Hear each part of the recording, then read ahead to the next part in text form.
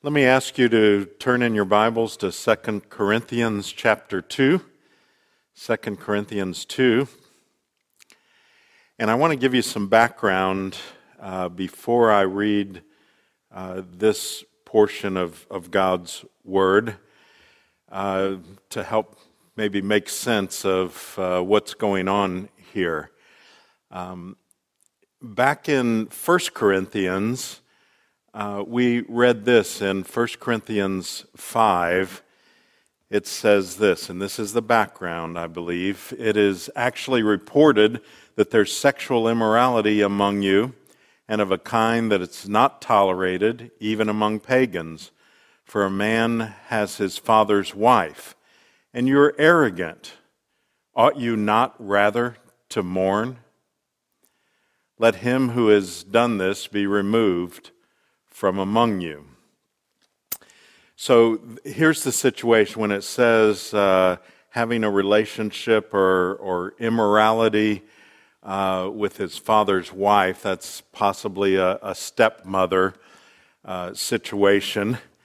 But Paul is concerned back then when he addressed it on two levels. One is the sin itself, but then the other aspect is that the Corinthian church was aware of that sin, and they seemed to be boasting of it. They were kind of proud that they were a tolerant enough group that they had these things going on, and they were okay with that, kind of being tolerant of this alternative lifestyle, so to speak.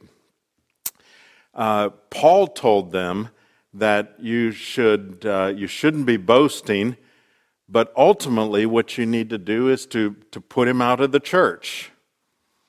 And he is about to explain in this passage that I'm reading today that that kind of a tolerance affects not only that person, but it affects the whole church.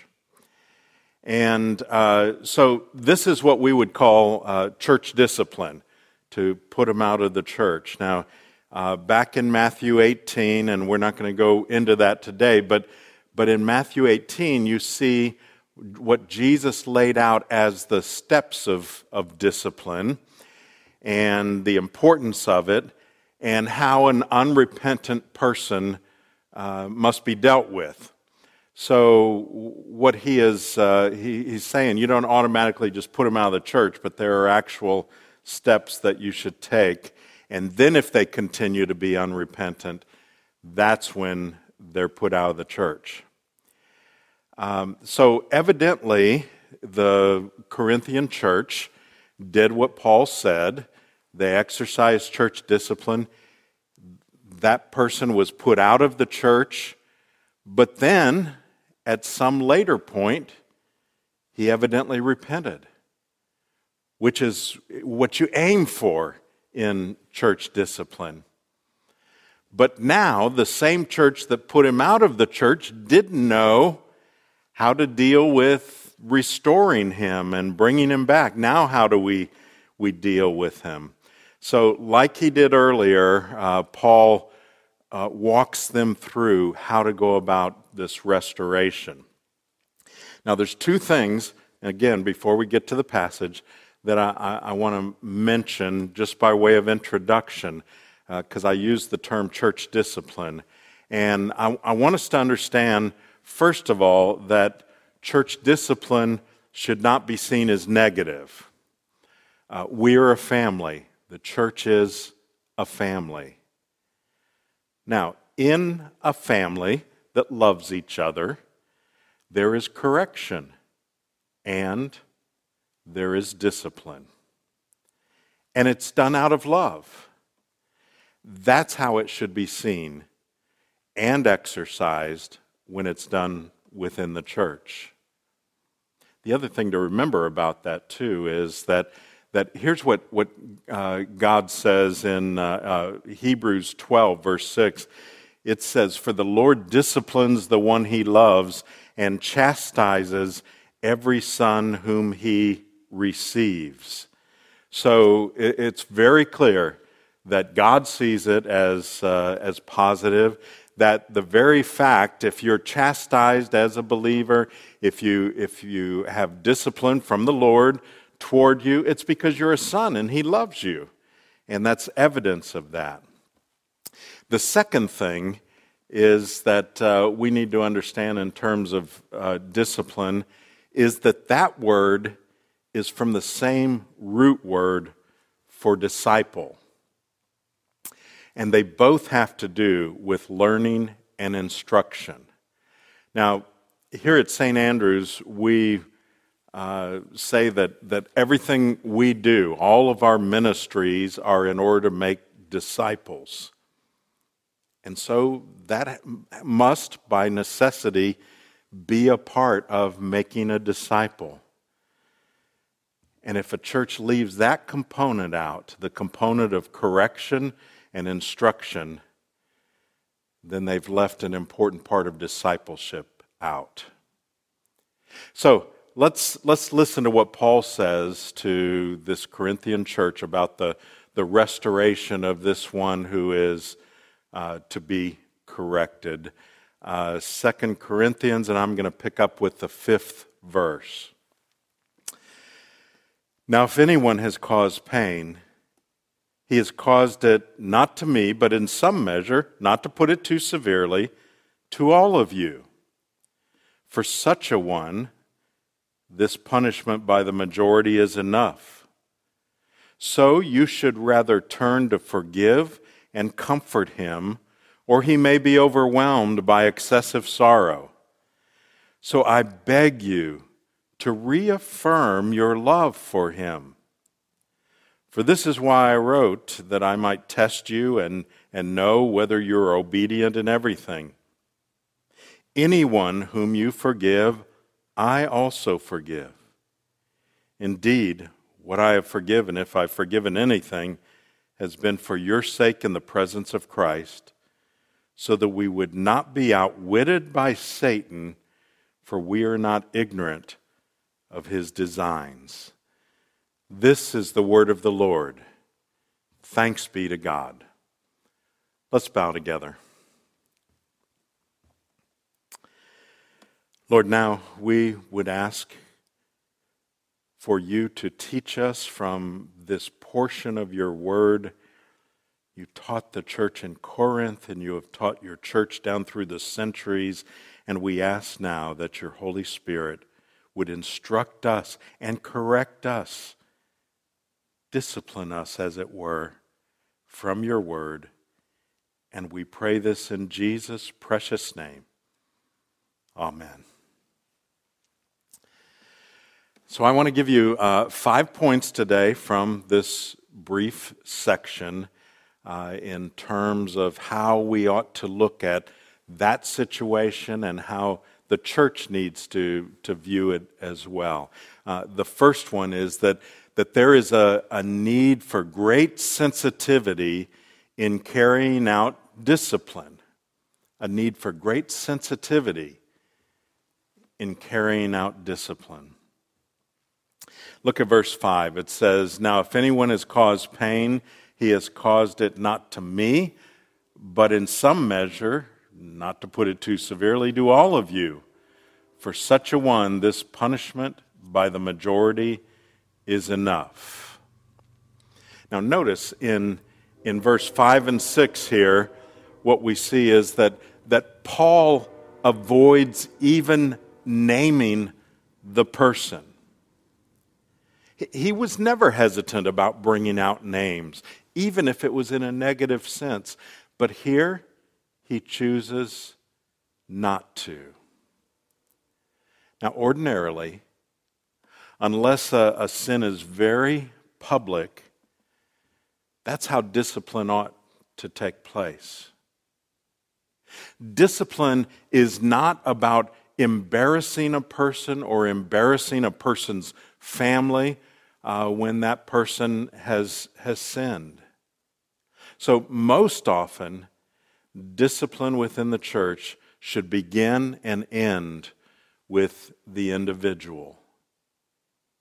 And by the way, back in Matthew 18, that's where Jesus says it always should begin one person with one person. So Paul's showing here a sensitivity to that person, to his family. But look at what he says on the same subject over in Galatians.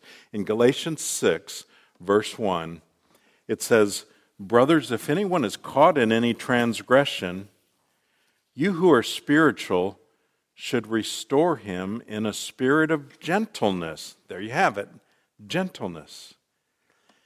"Keep watch on yourself, lest you too be tempted. Bear one another's burdens, and so fulfill the law of Christ." So in Galatians, he's giving the attitude that this should always be done with.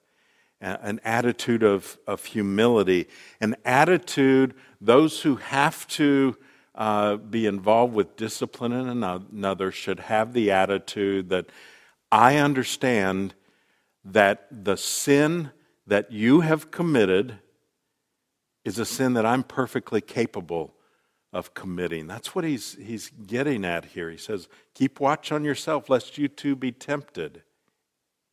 And so when that's done, that helps to bring about that spirit of gentleness that is necessary.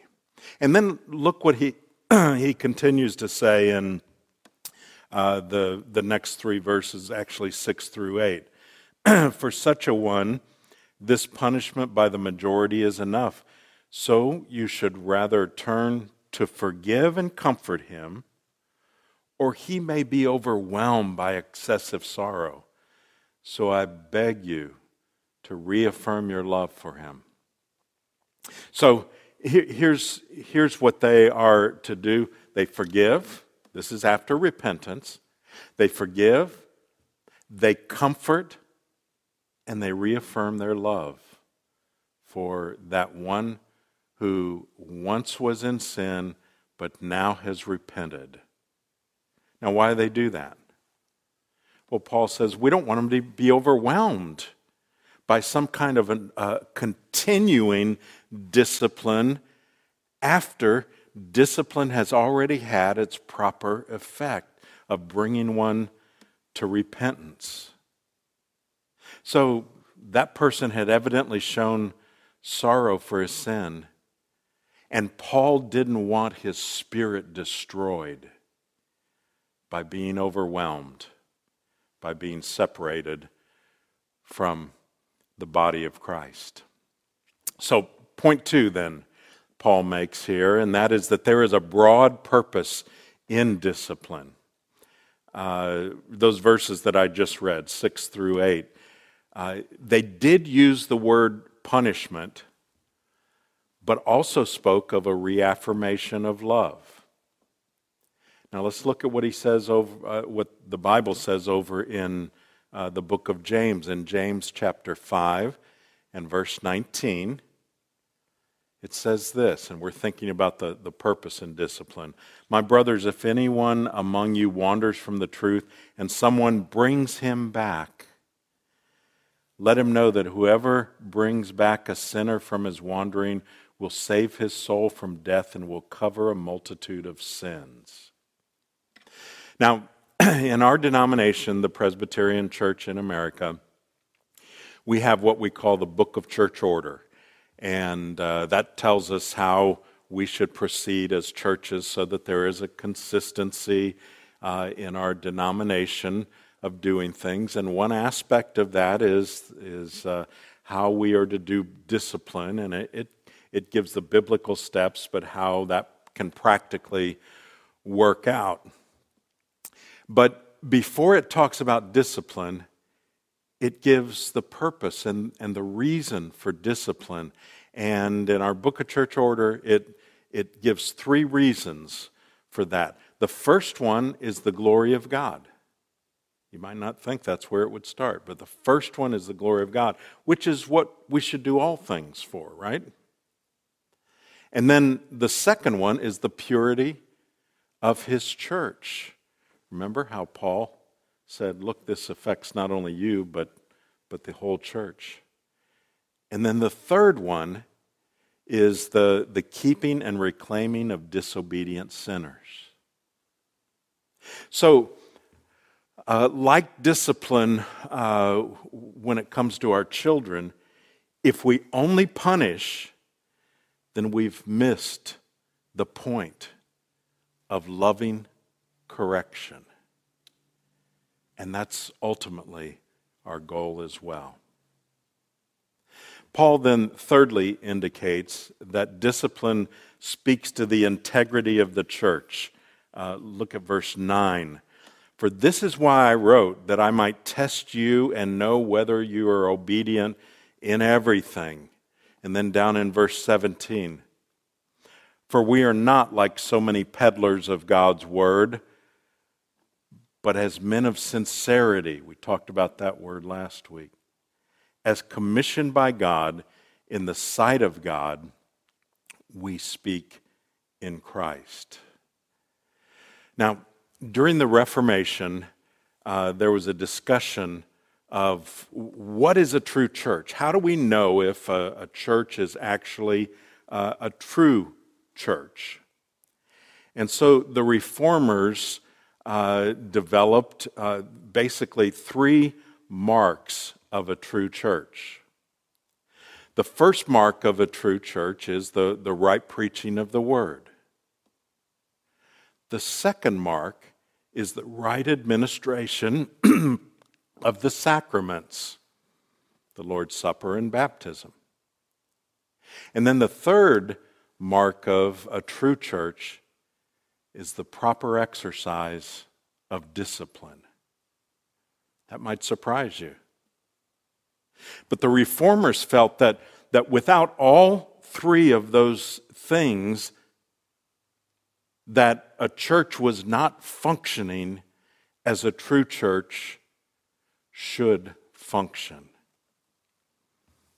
So here's how it speaks to our integrity as a church. There is an old accusation against the church. And here, let me explain it this way. Let's say you invite someone to church and they don't like church, but here's what they say to you. They say, well, I don't want to go to any church because it's just full of hypocrites. Now, the standard answer to that, only halfway tongue-in-cheek, to someone saying, well, the church is just full of hypocrites, is, well, come on anyway, there's always room for one more. But I want to give you what I think's a better response and a better reason, a better way to deal with that. We need to understand that all hypocrisy is sin.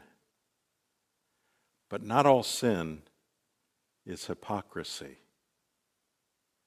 In fact, the church that admits that it has people in it that sin, which we certainly do, the church that seeks to preach that we need to live a life of obedience and repentance, and the church that deals with sin when it does occur, that church is not hypocritical when it comes to sin.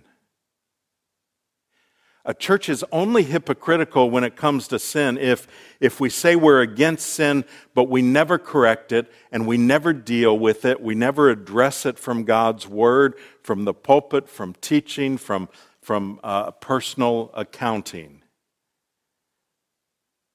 That's why teaching that we need to live a life of repentance and even church discipline when necessary is essential for the integrity of the church. And understand this: proper discipline helps people. It's not to hurt them. Now there's a fourth principle in this passage. And that is when the church forgives, there is forgiveness. Verse 10, anyone whom you forgive, I also forgive. Indeed, what I have forgiven, if I've forgiven anything, has been for your sake in the presence of Christ. Now Jesus, I remember I've mentioned Matthew 18, he addresses this over in Matthew 18. After he gives the steps of discipline, he says this in Matthew 18:18, truly I say to you, whatever you bind on earth shall be bound in heaven, whatever you loose on earth shall be loosed in heaven. So here's the point. When the church has stated that there is forgiveness for the repentant, it is then our responsibility to forgive. Paul models that here. So it would be wrong for someone to continue to act toward a repentant believer as if he or she were not repentant. Again, let's think about discipline with a child. Once the correction has taken place, if the parent continues to hold a grudge or treat that child in a way as if the child was not sorry, then it's going to have a detrimental effect on that child and will oppress the child's spirit ultimately. So the fifth principle in this passage is that there is a real enemy being dealt with in discipline. A real enemy. It's, as it were, a cosmic battle we're talking about. Verse 11. So that we would not be outwitted by Satan, for we are not ignorant of his designs. So here are some ways that Satan outwits us pertaining to this issue, or he could potentially outwit us in this issue. He is winning if we choose to ignore sin altogether. He's getting his way. He's just fine with that. He's winning if we deal with sin in an unloving manner or a prideful manner. He is winning if we refuse to forgive one who is repentant. Satan's happy with that if the church or individuals hold a grudge. And he is winning if we forgive but refuse to restore one who has been forgiven. So let me leave you with another application here. We are in the midst of a worldwide pandemic. Everything's different. It's affected everything, and even how we are worshiping today. And I'm not minimizing that, not even for a moment. But we need to remember, we need to understand that this current crisis is going to come and go. But what we've talked about today can affect your eternity. It's not a fleeting issue. Now, let me just say that in terms of this passage, there are some modern commentators that are going to disagree with me. They think this passage before us isn't talking about the man who is referred to in 1 Corinthians 5. They think instead it's describing someone who is a divisive critic of Paul. And I specifically mention that in terms of commentators because I know some of you have the ESV Study Bible, and you're checking me out as I preach through this. and seeing, well, do they agree with him? Does he agree with them? And so on. And those commentators do not agree with me. They think they're ones that would say, no, it's a divisive critic that Paul is dealing with. Now, I don't know what the motivations of those commentators are, but I have heard it justified from some that they assume that it's not talking about the man that was into the sexual immorality because they think that the sin that was described there is irreversible. That, to me, is not consistent with the rest of Scripture. To me, one of the most encouraging things about this passage is that it is showing how God can work in the life of one who was at one point far from God, but has been brought back. And some of you are there. Some of you feel like you've done too much. You've got too much history in your past for Jesus to forgive you or for the church to forgive or accept you. You need to understand everyone in the church has a history and a past. But that's the good news. You may even have a relative in your family where that's the case. But the good news is that there is nothing that you have done that is beyond the reach of Christ. His work on the cross was enough. It was sufficient. It paid it all. And that's the good news. In Jesus Christ, there is forgiveness and there is restoration. Let's pray together. Lord, we thank you that is the good news of the gospel. That what the Lord Jesus Christ did on the cross was enough. We are so grateful. And we pray, Lord, that you would help us to live lives of repentance and lives of forgiveness. And we pray this in the precious name of Jesus. Amen.